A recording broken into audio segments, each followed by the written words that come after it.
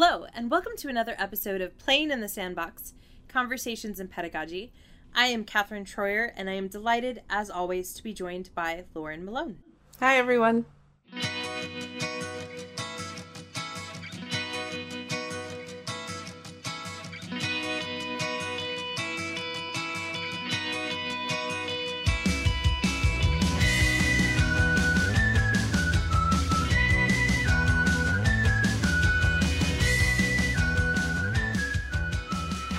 With a podcast that's devoted to the idea of play and the importance of play in pedagogy, and the fact that this last year plus has been the opposite of feeling playful, we thought that this summer we would take a break from the sort of bigger issues that we're looking at and engage in a type of play by having a sort of virtual book club. Yes, and we have chosen the novel Dear Committee Members by Julie Schumacher.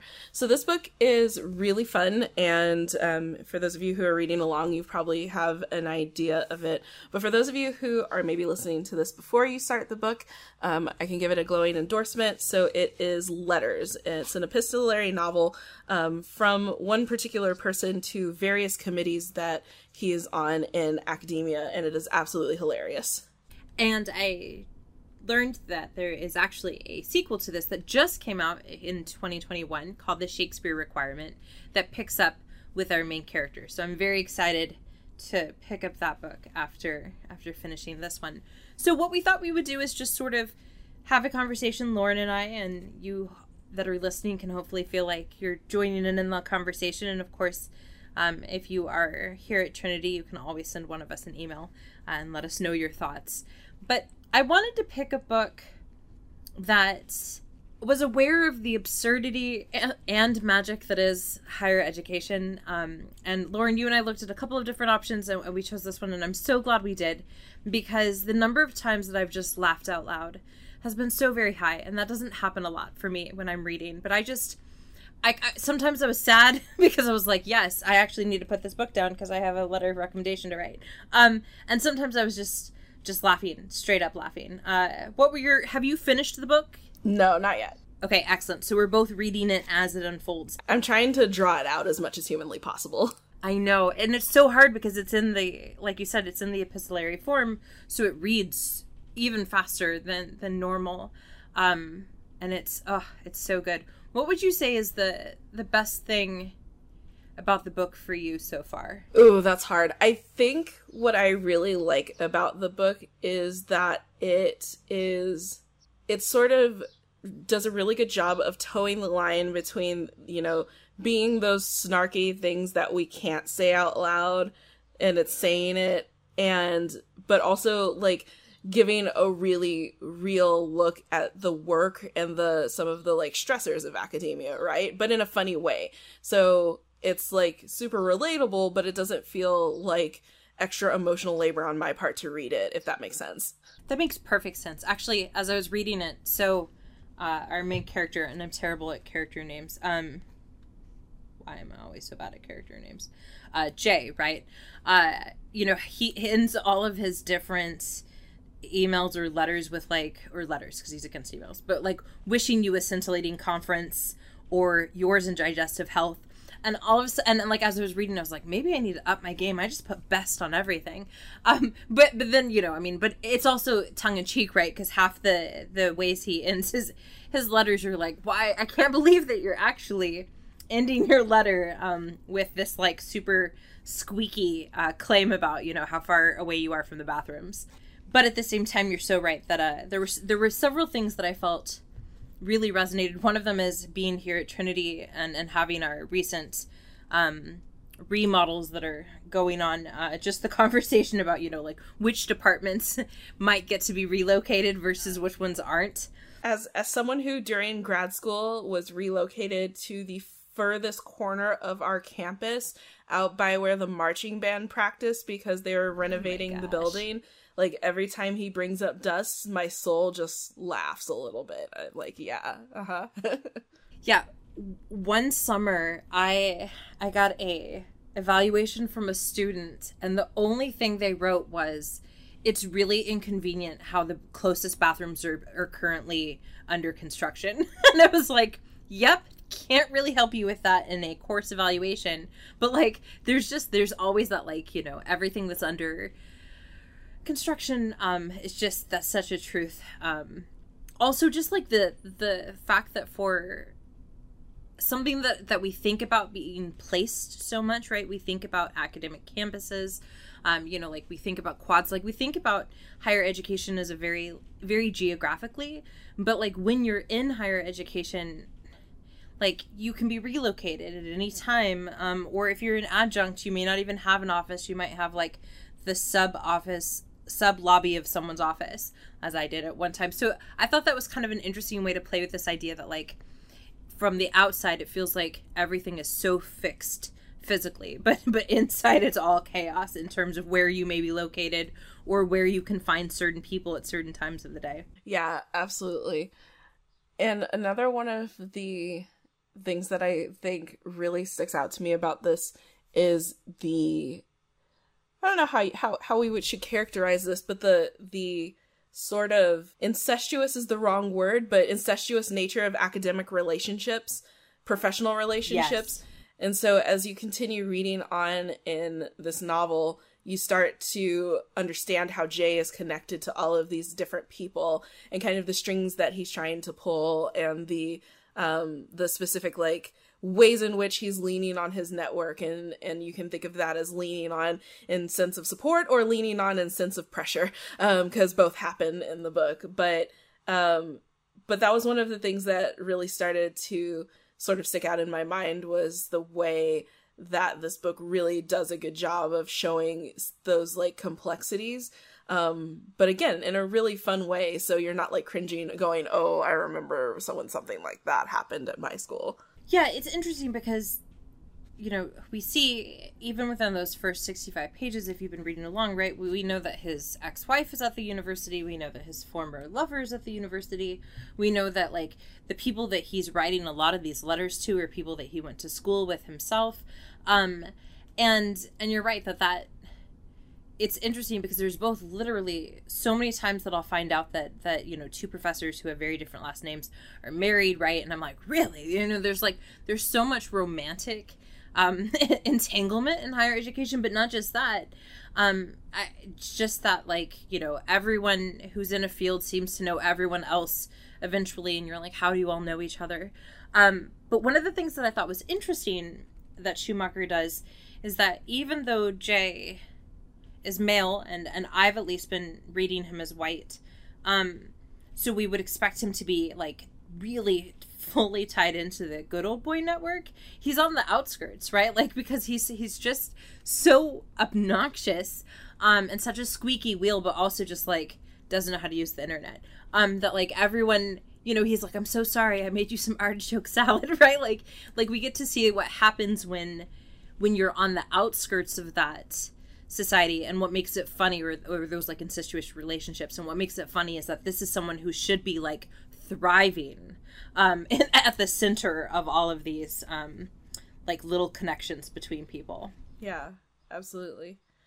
I really think it's interesting too, like I think my favorite, so if you're reading along with us or about to start reading along with us, there are a few different types of letters. So there are the letters to, you know, the equals on the playing field. There's letters to sort of academic superiors, and then there's letters about people who are like he would be considered academically superior to, like up the chain of, I guess, if you want to think of it that way. And so like I really love the letters of recommendation.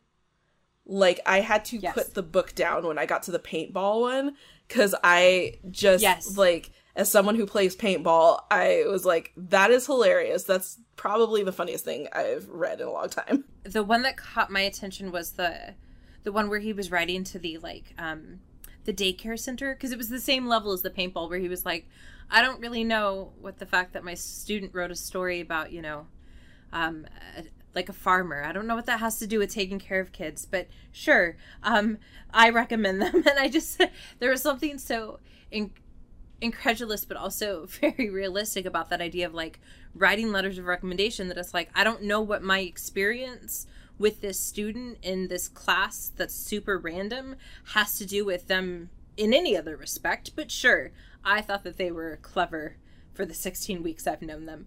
It makes me wonder, just like, why do we do this? Like, what is the point of these letters of recommendation that we're making? But I think my favorite letter of recommendation ones were the ones that he was having to fill out online. Yes, where he kept hitting enter and couldn't get the... Yes. And then, because I've done those before, right? And it's never until you've hit the, like, word limit, or the, even worse, the character limit, that it's like, oh, by the way, there was a word limit. And you're like, could you have not told me this before I started? Yeah. And it's gotten so much better, I think. But I remember even when I was like applying for things going into graduate school, and, you know, just the ridiculousness of the forms that had not kept up with the times.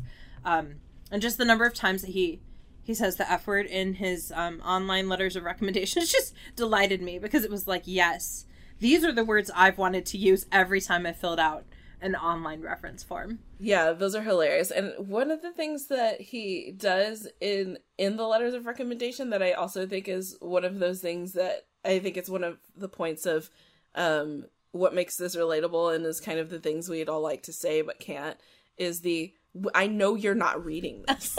Yes. And like at least 3 of them, he was like, so I know you're not reading this. The kid got a C in my class. I guess that's fine. Yes. I actually just filled one out the other day that made me pick who I thought my student would or was most like. And it was like a series of like world leaders and writers and artists and creators. And I was like, this is really, I've never done this before, but also, are you looking at this? Right? Could I just pick all of them? Because I'm sure that you're not paying attention.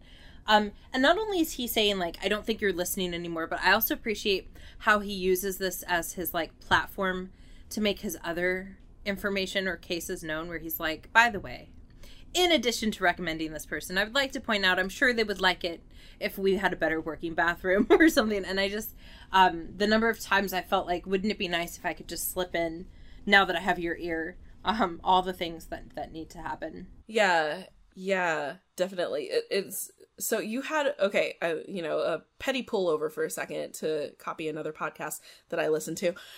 So they asked you which of those people your student most reminded you of. Or might be most like someday, yeah.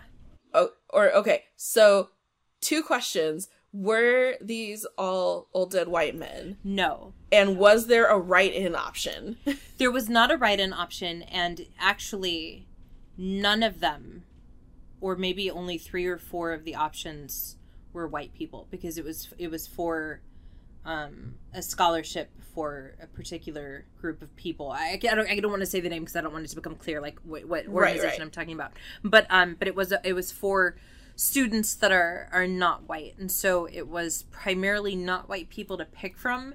But it was a really, really weird collection of people. I've actually seen one question like that before. It wasn't quite like that, but it was to the same degree. And it was like George Washington, William Shakespeare, and like, I don't know, like Davy Crockett or something like that. I don't know. That would be such a weird group of people to have to pick from.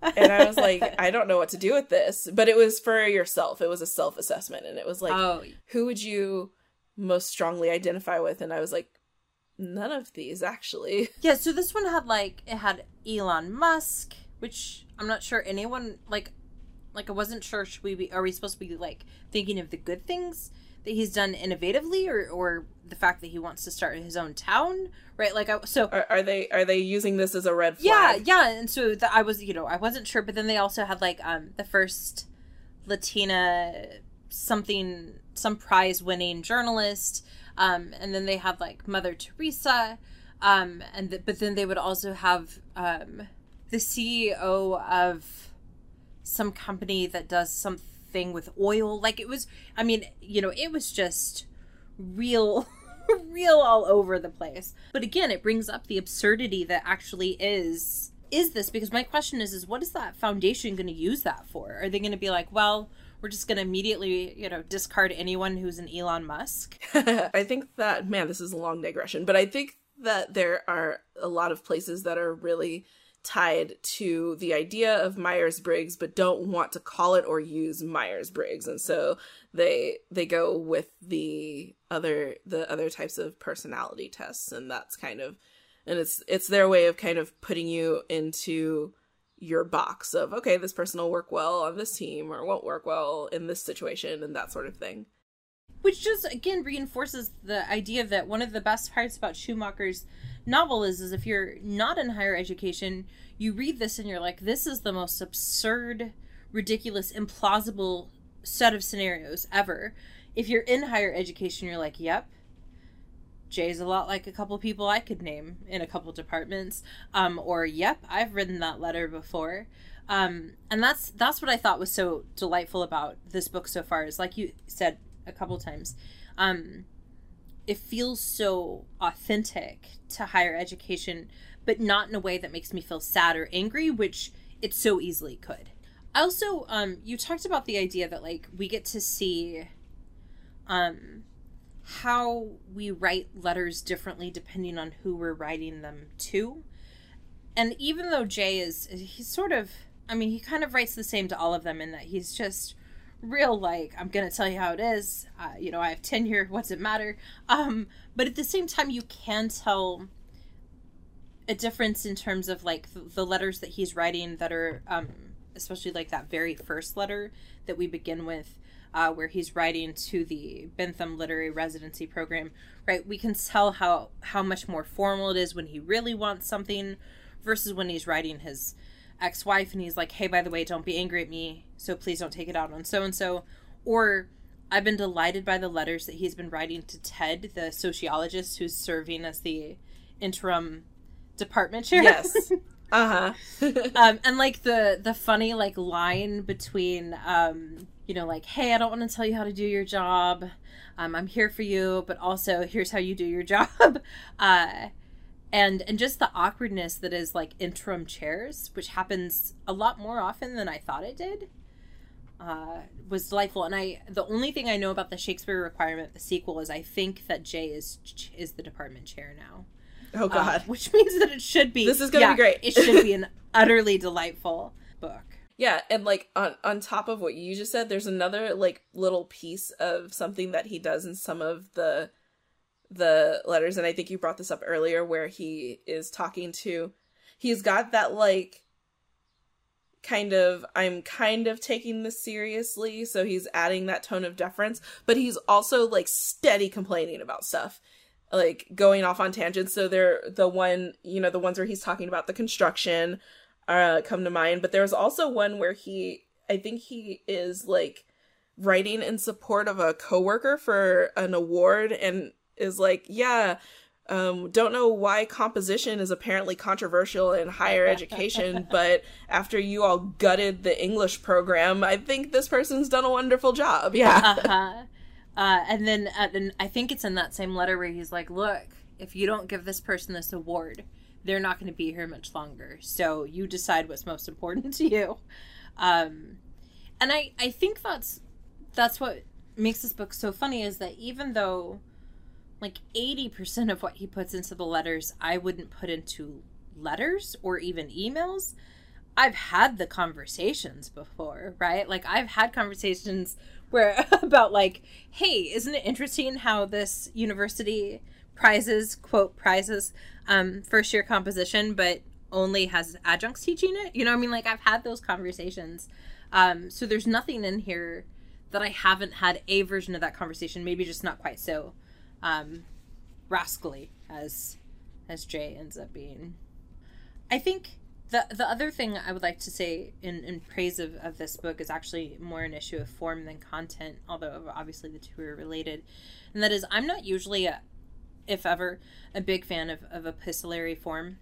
In part because as a former English undergrad, I read a lot of like Richardson's Pamela, right? And those type of books that were like, you know, even as I write this letter right now, so-and-so is knocking at the door. Let me go see how it is. Or they're, you know, and it just like, I always found them, even though they're supposed to have such verisimilitude, I always found them extra fake, because it was like, no one is going to say, so-and-so is knocking on the door, but I'm going to keep writing for another 5 pages. But this felt very, very real, very authentic, and it made sense how the letters were being written. But I also feel like there's been a clear narrative, and the narrative isn't the traditional narrative. It's like the course of the academic year, where things are going to like ramp up real intense, and then they dip down, and then they ramp up. And that makes more sense, right? Because oftentimes our lives aren't defined by like Freytag's pyramid. But I still found myself wanting to turn the page every page. Absolutely. I think something that's interesting about this book, and it was something that kind of not caught me off guard, but it wasn't something I was necessarily going into this book thinking I was going to see, is like, because there is that sort of stratification of the people that he's writing to, you get to see a sort of the different parts of academia, right? Parts that you might not necessarily be, especially if you're like me and a very early career scholar, and haven't been in position for a long time. You get to see parts that maybe you haven't gotten to yet. And so like the parts where he's writing to all of these different people about his master student, I think, or PhD student, whoever it is, who's writing their thesis, and he's trying to get them into that program and trying to like push the student along. And you can see the desperation in the letters, but it's still got that kind of funny, lighthearted feel to it. But you can sense that he's progressively getting more and more desperate as the letters continue. Yeah, I actually had a conversation earlier today about the fact that it used to be when I would go into a library or a bookstore, I would just be delighted by all the new books. But now I find myself like being overwhelmed by all the voices calling out to be read and heard, and that are like, read me, I'm an expert, I know what I'm talking about. And I felt that in this because you're right. Like, he's like, hey, I'm telling you right now, this person is top notch. Hey, are you listening? I said this person is top notch. And I appreciated having it be someone that was, as you said, further along in their career than either you or I are, so that we could kind of see that, you know, it's we tend to think of it as being something that like you're trying to find and establish your voice in those first couple of years, but the truth is that there can be this period of like fallowness, right, in mid-career, where you're like, by the way, I'm still writing books, I'm still publishing, but also my students are still doing things. And I don't think anyone except for a faculty member truly and honestly could have written this book, right? So Schumacher, in the bio for this particular book, says that she's a faculty member in the creative writing program in the Department of English at the University of Minnesota. And I just, there's something so very accurate about everything she's writing about, including all the stuff that, like you said, it has nothing to do with his own scholarship and his own classroom teaching, but all the other things that he's doing and juggling and trying to accomplish. Yeah. So I have a question for you. When you started reading this, because like I read the description, right, when we were deciding which of these to kind of go with. But when you were first starting reading this, I guess, did you have any preconceived notions of what this was going to be? Because I thought I knew it was going to be like, it was a humorous book.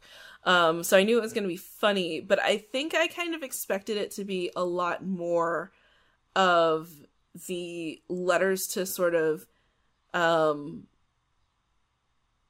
letters kind of to more insular, right? So within the specific department, and kind of like, I guess I expected like infighting, right? Or whatever you might think.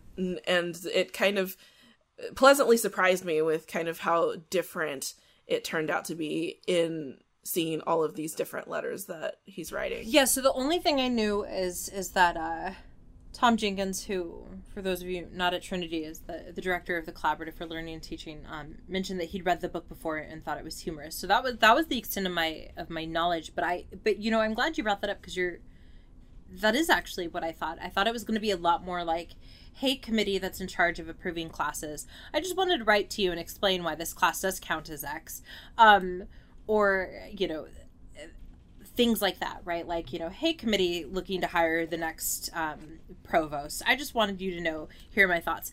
And I, like you, I think I appreciate more that it's first off a diversity of stuff, but that it's not so limited to the insular, because then Jay doesn't come across as being quite so, like, he's not as obnoxious or as salty or as, like, rude as I think he would be come across if he was only writing to his colleagues. Yeah, absolutely. Because I do think that given the level of snark that this book contains, it could definitely be read, especially if it was like, if this was all taking place in like one department and it was clear from the context of the letters that everybody had been there for like years and years and knew each other, it could come across as just like snarky infighting, or that the author was having all of these issues with their department and this was a thinly veiled, dragging of their school. So yeah, it was one of the pleasant surprises that I got out of the book. I also, I think the other thing I kind of thought, and I'd be curious to know if this was how you thought it was going to be, I had anticipated, and I'm so glad it's not, that it was going to also be a little bit more ridiculous, right? Like that it was going to be, that the scenarios were going to be just a little bit more over the top than they are, and I'm really glad that they aren't. Is that something that you thought as well? I didn't have that expectation, but now that you mention it, yeah, I'm glad that they... But I also, like, now that you say that, yeah, I think I am glad that they're a little bit more real to life. But I think there is room. I think that it could have worked if there were super over-the-top things that happened in the book, especially because, like, I mean, we all have that one story, right? Yes. We all have the one, like, you're never gonna believe what happened in my class this semester story, yes. Or you're never gonna believe what this other person in my department said to me at the faculty meeting. Yes. So I think that there's room for that. And I wouldn't even mind if in the next section that we end up reading, if we get one or two of those. But yeah, I think I kind of share your feelings about being happy that it's a little bit more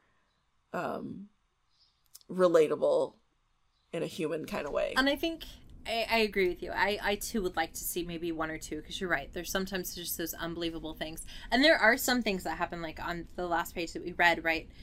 They talk about the fact that the fax machine is broken because a huge chunk of the ceiling fell on it while someone was attempting to use it. So there are these like sort of big moments, but even though I can't necessarily top that fax story, I do remember when I was the like office admin for the English and communication department in my undergrad, that there was the most incredible paper jam on the copy machine of my entire life. And I just remember like 3 or 4 hours where I was like on my hands and knees, like almost to the point of tears, just trying to get this out because I had to put these binders together.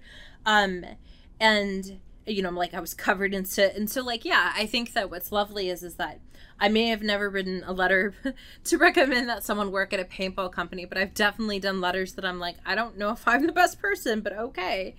So I think that's what I liked, is that it never felt like, and I think some of it goes back to the infighting, right? Like, it never felt like, so-and-so's having an affair with so-and-so, but this person was murdered. Like, that would have been amusing, but everything that's in there, I can be like, ooh, I have a story that feels similar to that. And that it's just so nice to have something be relatable, but also exaggerated enough that I don't feel sad about it. Yeah. But I think, to your point, too, kind of on the same coin but opposite side of maybe some of the stuff we've been talking about, like thinking about that paintball one, it kind of also is looking at what we shouldn't do, right, as faculty. Like, we know we can't, drop F-bombs all over a letter of recommendation. No one's saying that, but it can get to the point where you're writing so many letters of recommendations where it is just like that. Like, I don't know what y'all think, you know, this person, me knowing this person for 6 months of topics in Black media studies is going to possibly tell you about their ability to change a diaper, but sure, I'll give it a shot. Like, we can't do that, right? And so, but it gets to that point, and so I think this does a really good job of something that parody and satire is supposed to do, which is kind of turning the spotlight on ourselves and looking at how we're sort of behaving in these same situations and what we're doing. Because, yeah, I definitely was reading those going, okay, I gotta definitely make sure that my letters of recommendation are personalized this year. Yes. And I try and always do that, but, you know, it's a good little poke reminder. Yeah, it's actually funny. You could almost read this as like a primer on how to write letters of recommendation. Yeah. Not always good, but letters of recommendation. We touched on this, but I do want to say also that I really appreciate having Jay be mid-career faculty. So one of my favorite things, and I know this is true, like for doctors who watch shows like ER or Grey's Anatomy. So I know it's true for like most teachers that watch shows that have teaching stuff in it. But it always cracks me up when pop culture like tries to understand what higher education looks like, especially with like faculty and tenure and things like that, because they're always just so wrong. But when we do get representations of professors, they're almost always either portrayed as like faculty that are in the latter half of their career that have often given up, or faculty in the first half of their career that are like still thirsty and hungry. I feel like rarely do we get the mid-career faculty perspective. And I liked kind of seeing how like he's still trying to remind people of his relevance, which feels very early career, but he also has the freedom to say a lot of what he wants, which can't happen until you're tenured. So it was really interesting to get that, because I don't know if I've ever read another novel or watched a movie or anything like that that had someone so clearly situated in mid-career as a professor. Well, is there anything else, Lauren, that you want to say about the first 65 pages before we finish up so that we can keep reading? I think that's it. Right now, like for me, the one thing that I am kind of doing is I'm trying to just keep track of the relationship threads. Because I think one assumption, another incorrect assumption that I made going into this book was it was going to have a narrative arc through our main character, but it was going to be all random letters. And since we're seeing these kind of recurring people come up, maybe not necessarily in letters to them, but referenced in certain letters, I'm just trying to keep track of who everybody is and how he knows them, so that when they come up in later letters, I'm not confused. Yes, I think that's really, really important, because we have the ex-wife, we have the former lover, we have this friend that like has popped back into the picture. Then we have some of his department colleagues, and I think you're right. I think as we move into the second half of the book, that remembering the relationships is going to become much more important. The pages that you need to read for the next read-along are 66 to 131. So we hope that you will keep reading, that you'll share with us your thoughts, and we will release our next read-along episode in a few weeks. Thank you. Thanks. Bye.